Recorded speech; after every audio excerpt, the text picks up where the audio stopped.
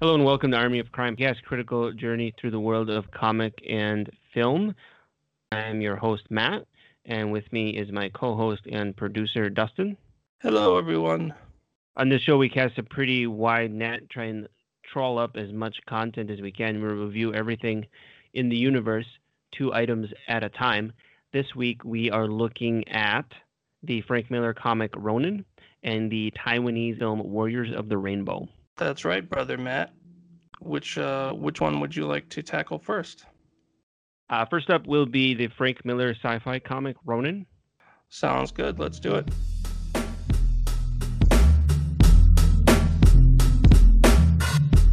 First up, Ronin is part of the 1980s wave of comics where things started to get pushed in new directions. This is the time period where we start to see things like Watchmen, Dark Knight Returns, Batman Year One, where we have the Vertigo series with the British creators coming over. It's one of the earlier attempts at a Marvel DC creator-owned comic. It's not quite creator-owned, but more of a where they would let creators kind of turn loose on stuff, which is more common now than it was at the time. And this, of course, is also before Frank Miller was a household name. Yeah, this was, I think, Frank Miller's sort of breakthrough hit before he did Daredevil and before he did Batman. He kind of had this calling card of this 4-issue miniseries called Ronin, which I had not read before, but certainly I had been aware of its reputation. So, yeah, I think we both just read this for the first time, even though we're both probably fairly familiar with Frank Miller's later work. Is that right? You had not read this before either? A long time ago and not really remembering it. Speaking of his reputation, I actually was poking around online and it looks like, yeah, the critical reception when this came out was very, very strong, very positive. Looking around online, I do see a more of a mixed opinion, I think, from contemporary people reading it for the first time. So you always fall back into that question of, was it good for the time? Like, was it groundbreaking? Or was it, like actually good, quote unquote? Well, I thought that it was really strong. I felt like it was really good and actually held up for a number of reasons. I mean, first of all, I know Frank Miller has kind of long since descended into wingnuttery and sort of self-parody, but I feel like that this is maybe some of his strongest art, or at least some really good art that he had done.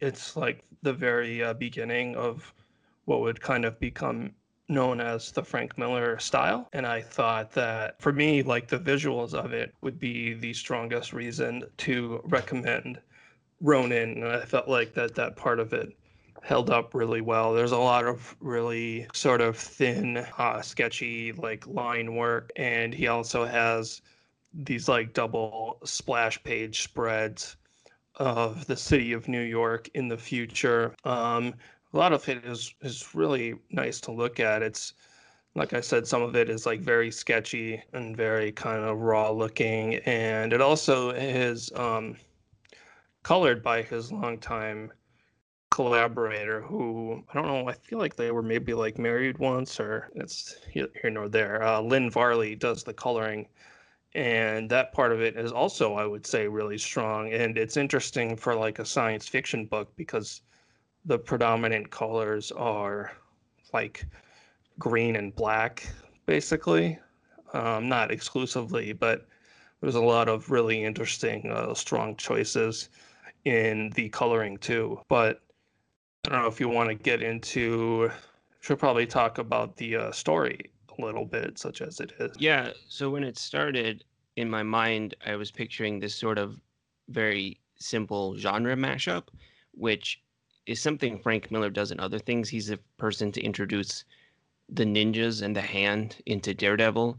He's also puts ninjas in like Sin City, twisting your expectations pretty significantly, which is interesting that it's like his groundbreaking work and not something he did later to like deconstruct. Well, Frank Miller clearly has a fascination with like Japanese popular fiction, like Japanese sort of like pulp fiction tropes of like samurai warriors and ninjas fighting and stuff like that. And certainly there's a fair amount of that in here, but he does sort of play around with it in an interesting way, and it ends up becoming more of a sort of weirdo science fiction story than anything else. I mean, the plot is basically you have the way it starts is the premise is an evil demon from feudal Japan and a samurai warrior are basically like teleported into the future, and they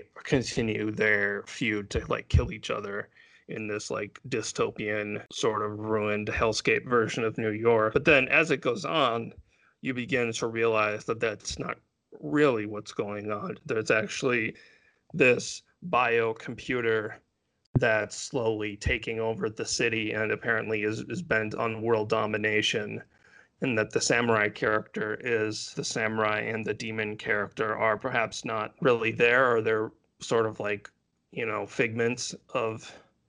They're almost like avatars. Yeah, that's a good way to put it. They are sort of like avatars. Which leads us back to, you mentioned, just to circle back slightly to the technical part, because the layout of the city, you have the organic technology. It's almost sort of a body horror thing, because it's like this creeping fungus over the city is Yeah, almost how it looks. yeah, he goes back to this double splash page of New York City, and you can see this weird like fungus creature, which is this biocomputer, slowly creeping out over the entire city. And eventually, yeah, you begin to realize that that's actually the main thing that's going on here. And this samurai demon stuff is sort of just the window dressing that's been put on it by the characters subconsciously. Yeah, and what I thought was interesting was so you do get that mashup, because you do get scenes where it's the samurai fighting robots and he's literally on a horse and he's in a post-apocalyptic environment. So he does give you that at the beginning.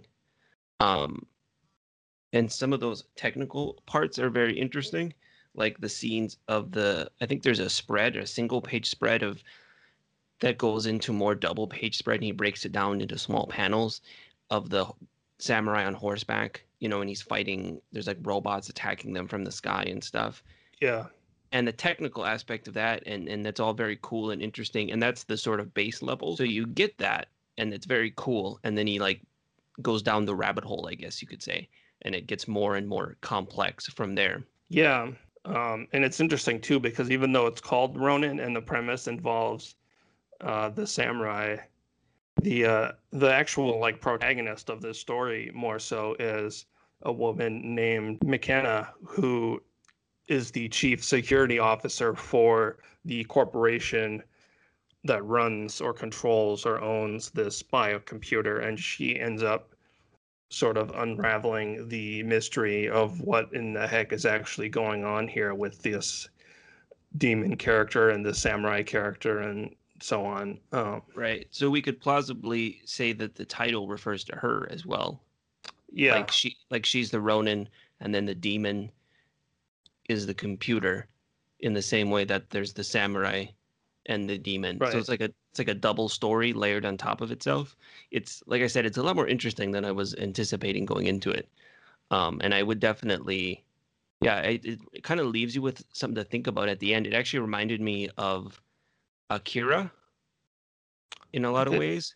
Yeah, I could see that. Would this have been before Akira? Or was this like right around the same time?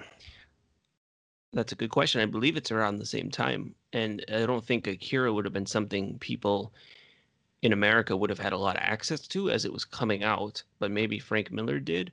Actually, that's a good question. I'm not really sure, but like thematically, I feel like there's a lot of tie-in, as well as like visually with like the post-apocalyptic landscape and like the interplay between like powers and, this ruined cityscape, that kind of thing, and like the mad scientist angle. Yeah, I lied. I said this was a 4-issue miniseries. It's actually a 6-issue. It was actually a 6-issue miniseries. You gotta get that research done, Dustin. Yeah, I guess. Get your research assistant on that. I'll have to fire my researcher. I was going to say another thing I appreciate about it is the fact that he does actually continue to subvert some of the characters. And it's interesting, again, comparing it to later things Frank Miller does, where he doesn't always subvert characters. Like in Sin City, a lot of characters are just what they are, right? They're very straightforward. But like in this, you have Dr. McKenna, who's like the lead scientist, and he's on the surface level kind of he's got like glasses, he's like a nerd or something, and he kind of armors up and tries to become a hero character and is almost sort of a tragic thing. And with the relationship between him and his wife, I mean, it's almost weird. Like his wife is like this strong warrior type, but they're both heroic characters in different ways. Yeah, I mean, he definitely puts it all on the line to try to stop the evil computer that's bent on world domination. So yeah, there's a lot of another interesting thematic angle on this was the idea that the computer, this computer is ordering them to fight each other, and they refuse to do so because they know from their own like human experience that they shouldn't do that. But like the computer can't control everything, so it can't control their own perception. Because if the computer tells them to kill Casey, for example, the soldiers can refuse to do it because they know that Casey, is a good person or whatever. So it's interesting to see, the evil computer character, which is like a stock character almost, and it kind of runs up against the limits of its power because it still has to be able to convince humans somehow. And like we see there's a bureaucrat character who helps evacuate the complex at the end. So Yeah. again, you see sort of a regular human guy who you wouldn't look at and think of as a heroic character kind of steps up at the end. Also, towards the end, then the computer switches to using robots to try to kill the main characters instead of ordering its troops to do it for probably for that reason, I suppose. There's also zombies that live underground and like eat people. Yeah, you get into some of the weird stuff because there's a period too where there's the thing with there's like street gangs and they wear leather and they have swastikas, and I'm not really sure why that's a thing. I feel like that's like a recurring Frank Miller character. Yeah, that part I felt was a little. I don't know if I felt like he kind of pushed that a little too far. Yeah, the stock. It's like there's like a black street gang and a white street gang, and the white street gang are Nazis, which is the same kind of character that he would draw in like Dark Knight Returns, where you'd have like the weirdo street gangs with the swastika armband. Um, that part felt a little over the top in a way that did not fit with the rest of the story. It kind of seemed more like him, I don't know, indulging maybe his tendencies that ended up taking over in something like 300. Um, Yeah, I think we could probably lose that. That's part of it that we could probably lose the S&M street gangs with the swastikas on there. yeah, it turns into like this like weirdo like race war with everyone dropping racial slurs all the time, and it kind of feels like Frank Miller being a little like indulging in his transgressive, weird racial issues that ended up kind of becoming much more pronounced later, unfortunately. I think he just likes to kind of push buttons or something. He wants to do things that he knows the audience might be a little uncomfortable with or something. I think he has a sort of a contrarian vibe, but that's not a big part of Ronin, and he kind of moves past it. So Yeah, it's a little, yeah, it fortunately does not become like a major plot point going forward, but it feels like this odd like little detour the book probably didn't really need, because it leads then into this fight against these zombies that live underground, which again ends up being a little bit of like a detour. Overall, I felt like Ronin was really strong. It's maybe some of my favorite Frank Miller art. Like I would put it with maybe right under or right around Electra Lives Again. Is that what that book is called? Electra. Yeah, yeah, the book I'm talking about. That's like his. the graphic novel, the Yeah, Daredevil standalone. Yeah.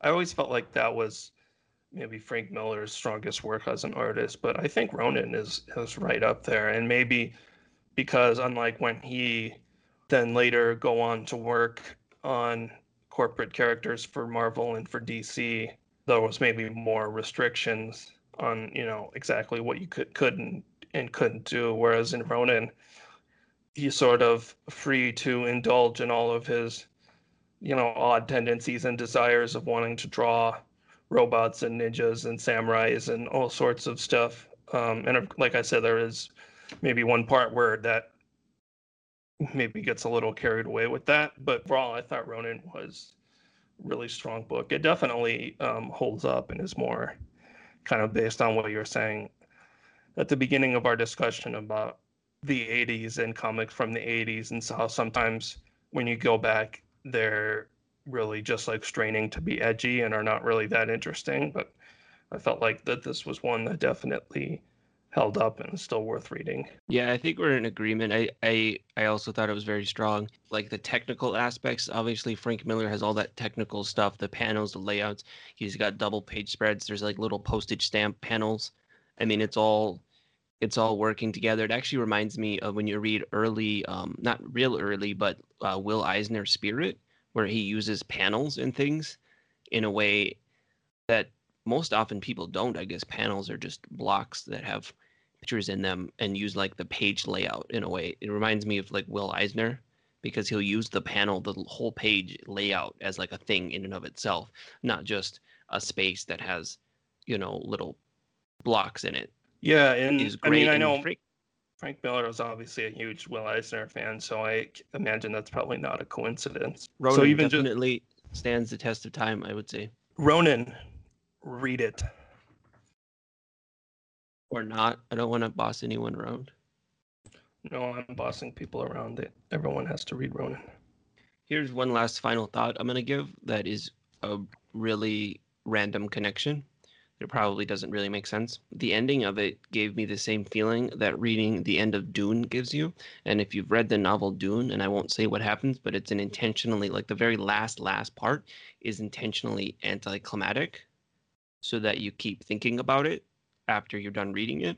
And while the ending of Ronin is not intentionally anticlimactic, there's really no uh, decompression afterwards. A lot of times when a story ends, there's like a little bit at the end where everyone shakes hands and they figure out what they're going to do with their lives now that they completed the mission, the quest, they saved the world, whatever.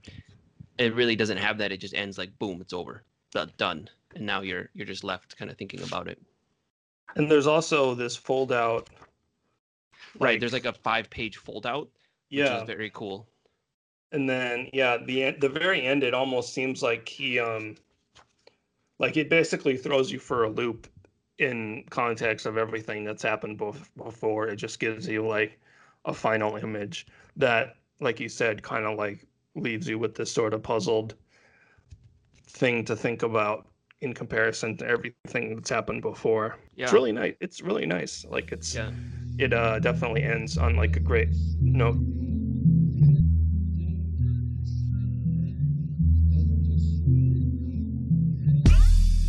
So our next thing is coincidentally also has samurai in it. Is the Taiwanese film Warriors of the Rainbow. And we both watched, there's multiple cuts of this movie. We both watched the 2.5-hour cut that was released for the English speaking world. Not that they speak English in it, but there's a 4.5-hour apparently Taiwanese original version, as well as a version that's where it's the whole runtime's edited into 2 separate movies. So Warriors of the Rainbow, 2.5 hours. It's usually called the international version. I will give a little bit of background what it's about, because it's about something that I feel like in the West we don't really learn about, which is Japanese colonization of Asia. So obviously we all know Imperial Japan, right? They're the bad guys in World War II. We know they fight against America. We know we dropped atom bombs on them. But for some reason, they kind of fly under the radar in a way that like Nazi Germany doesn't. We all know all the evil stuff Nazi Germany gets up to. For whatever reason, Imperial Japan flies under the radar a bit. So this is about Imperial Japanese colonization of Taiwan. And this was made as a big budget. It's the largest budget Taiwanese movie ever made, as a sort of propaganda. I don't think propaganda has to necessarily be a negative word. It's just a description. It's a propaganda piece, sort of about Taiwanese nationalism, I think, standing up to Japan. Yeah, it's a patriotic epic of resistance against Japanese occupiers. Right. And I believe it did win some festival awards. Reviews are a little mixed when I looked online. I guess I'll go first if you want to, if that's okay with you. Yeah, go ahead. And what did you think of Warriors of the Rainbow, the international version? Yeah, so I wanted to see this based on the fact that it's about an interesting historical event, the Japanese occupation of Taiwan. And you see this a little bit at the beginning of the movie. Imperial Japan beats up China in a war, which they do several times. And in the treaty afterwards, China gives them some of their own colonial holdings, which includes the island of Taiwan. The Japanese show up, and whereas China had had a very sort of light colonization, the Japanese expectation is that they're going to just take over the whole thing from coast to coast. And there's resistance from not necessarily the Chinese people who live there on the coastal cities, but the native Taiwanese that live in the interior. So there's a series of wars fought and like uprisings between the native Taiwanese and the Imperial Japan. So that's the historical background. And that's the thing about it that I found the most interesting was just learning that history, that story overall, and it seems very authentic. The clothing, they speak their indigenous language. You get some of their customs, um, where they live, the sort of trials and stuff they went through. There's a lot of interesting parallels to American colonization of the Midwest, and it's interesting to see how so many similar things happen, halfway around the world. Okay, but you can get all that from a book or from a Wikipedia article. Yeah, so as a movie, I felt like it kind of struggled a little. I'm not sure what would be in the 4.5 hour version that would make it that was desperately missing from this version. As a movie, yeah, I felt like it struggled a little. There's just a lot that happens. There's a lot of squishy area in the middle. That I think the word I'm looking for is melodramatic too. And obviously it's a big story, patriotic epic, like you said. Some of the staging of the fight sequences and stuff leave a little to be desired. The Japanese soldiers die like I think like stormtroopers from Star Wars, and you get into this weird thing of like if they're so ineffective, how are they able to take over so much of the island in the first place?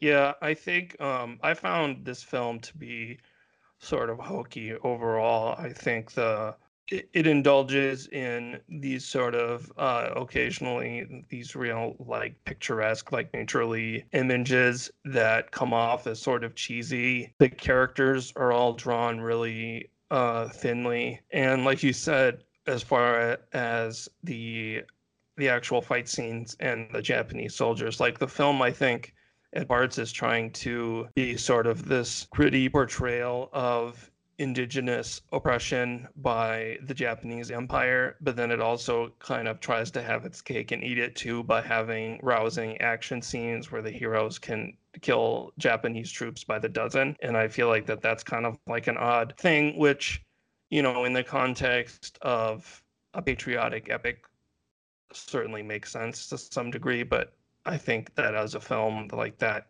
sort of clash, I found sort of odd. And just the fact that I don't think any of the characters in the film are really all that interesting. It kind of, I think, commits a sin that a lot of would be historical epics commit, where you have these like fairly thin two-dimensional characters who are sort of just moved around by the winds of history. And in this film, I did not find it personally to be all that engaging. It was fairly hokey. Like you said, the history behind what's going on here is pretty interesting.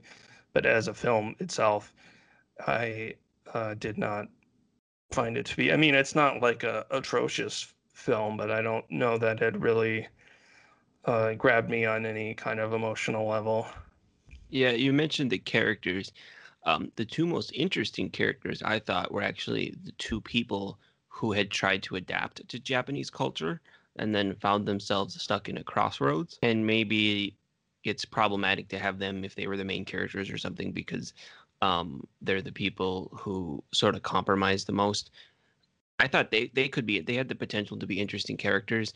Obviously, the main character, and I'm probably mispronouncing his name, Chief Moana, Moana, is a real person, but he is drawn. I mean, he's a resistance leader, uprising character. I mean, it's almost like a stock character to some degree. Yeah, and there's a part where his like the ghost of his father like comes to visit him, and the filmmaker totally oversells it by framing this shot with like digital sunlight looking majestically, and there's like a rainbow, and it was one of the parts where I felt like they were putting it on way too strong. Yeah, I think that melodrama is more common in like Asian cinema or like Chinese cinema almost. That's purely anecdotal reasoning based on something that my one of my professors that was from Korea said, that Asian audiences like melodrama and Western audiences don't. That was his anecdote that I'm relaying to you. So I don't know if there's any validity to that or not. Based on the Asian films I've seen, I mean, I guess, I mean, obviously there's a wide amount of different cultures and different styles that encompass what you call Asia. But yeah, I mean, I'm sure that this probably plays better for the audience than it was intended for rather than for the international audience, partially because as a patriotic epic, the in Taiwan, I'm sure this is, the equivalent of like a Revolutionary War epic in America. So maybe the mythologization or the canonization of these characters is probably, not something that they would find odd. Whereas with me watching it, it just came off as rather hokey. One thing I did appreciate is they did not gloss over some of the carnage that was committed. We do see that the Taiwanese are headhunters. They don't go into it a lot, but there is a lot of decapitations. They do have a headhunting custom where they keep the skulls of their enemies, and that's something that audiences, I would think, modern audiences might find kind of icky, but they don't. They keep it in there. We do see that a lot of innocent people get killed in their uprising. Their chief tells them not to kill the Chinese. I don't know if you remember that line. He says something like, "We agreed not to kill the Hans," which would be Han Chinese. And the other guy says, like, "We did? Really? I don't remember," or something like that. Like he doesn't remember them agreeing to that. And the film actually doesn't even show them discussing it. I So we do see. wondered, I wondered while watching that part, I wondered if that was a modern sort of, we're making this for like a Chinese audience, so let's just focus on killing the Japanese instead. Well, while watching that, I couldn't help but wonder if I I did mean, look I did look that up actually, and apparently their revolt they did try and spare the Chinese, but as we see in the movie, when things get underway, it gets pretty chaotic and messy. oh, But okay. there was an attempt to kill only Japanese people. Actually, one other criticism I had from it, which is a weird criticism for I was just saying they do air a little bit of the dirty laundry. You know, the fact that innocent people are being killed. There's a part where one of the soldiers, the Taiwanese soldiers, is shooting inside like a building that has a bunch of women and children in it. And you can hear everyone screaming inside. So they're not going to shy away from the fact that obviously an uprising caused a lot of people to die, or even the fact that he says the purpose of their uprising is to give, I think he says to give blood offering to their ancestors. So their purpose isn't even to throw out the Japanese, which they seem to recognize is futile to some degree. The purpose is, I guess, to kill as many Japanese people as possible so that they can go into the afterlife, with proper recognition from their ancestors. And that's the kind of thing that I did find a little interesting. One thing that disappointed me though is there's no women characters. It's a very, very, very masculine movie. We really don't get any perspective from any women other than probably the scene that was most memorable, which is the mass suicide. So the only thing of note that any woman character does in the movie is commit suicide. Yeah, and I don't know if you looked this up, if that is something that really happened. I'm assuming that it probably is. I felt like that was sort of an odd, I don't know, like maybe this is an instance where the longer version would have fleshed out the reasoning for that a little better, but it kind of came out of nowhere to me when this group of women were suddenly like, oh, by the way, we should all kill ourselves now. But I guess, like you're saying, they sort of went into this knowing that it was a futile effort.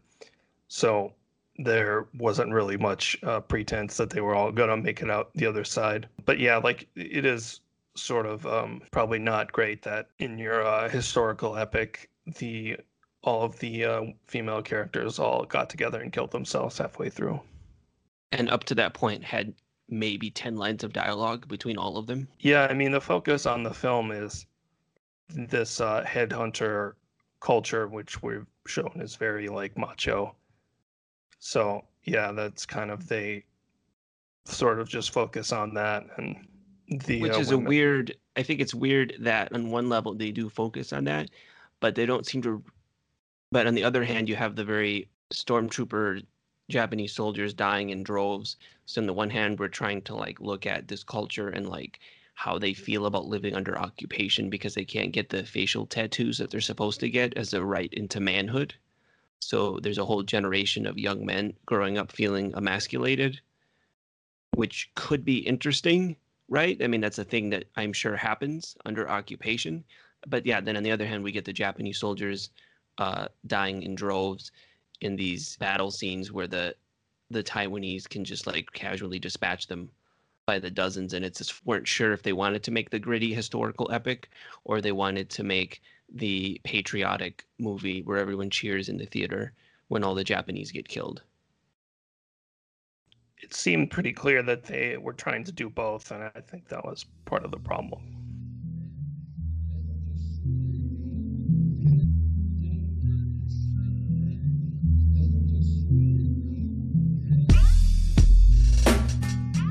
Well, Dustin, do you have a recommendation for us? Yeah, so sort of in line with Ronin, I had a film that I wanted to recommend that is with Ronin, is also sort of a crazy, off the wall science fiction story, and that is the 1974 film Zardoz. Have you seen this movie? I have not. Is it the It's one where Sean Connery has the ridiculous red costume? Yes, yes. It's kind of online. You see people sort of snickering over the ridiculous costume that Sean Connery as the main character wears, where he's got this kind of like red Speedo thing, and his character has this really long braid, and he looks very ridiculous. But Zardoz is a film by John Borman, who throughout a lot of his career has kind of an interest in myths and myth making.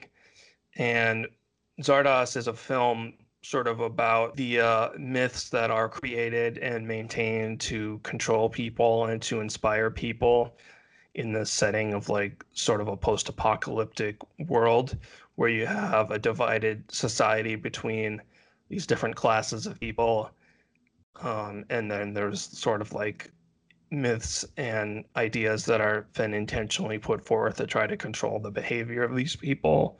Part of that involves a giant floating stone head that vomits guns everywhere. So it's definitely very maximalist and very over the top. But in terms of a film that kind of throws in everything in the kitchen sink in sort of a wild sci-fi story, I actually, people like to joke about how weird it is and stuff, but I would say that totally like unironically and on the level it's meant to be, it's very really well done. And I would actually say a really good movie that's worth watching. My recommendation is actually also about samurai searching for vengeance.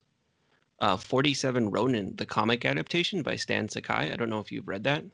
I have, yes. Obviously, Stan Sakai's art is tremendous and perfect in every way, although it is a little weird to see him draw humans instead of rabbits and Yeah, other animals. it is odd to see him in a non like funny animal mode. He gives you the sort of mythological take, I think, on the 47 Ronin, because you could argue the gritty historical take would play at different kind of sympathies, but it is an actual historical story. So apologies to the Taiwanese who died fighting Imperial Japan, but I'm going to recommend something that is a Japanese national myth. 47 Ronin comic by Stan Sakai.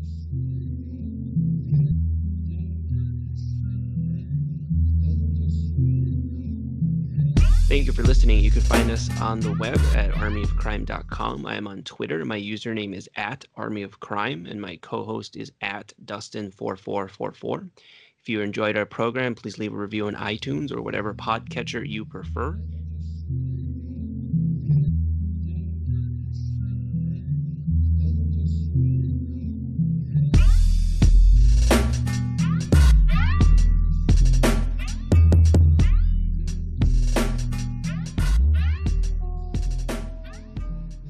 Obviously, we'll edit this little part out.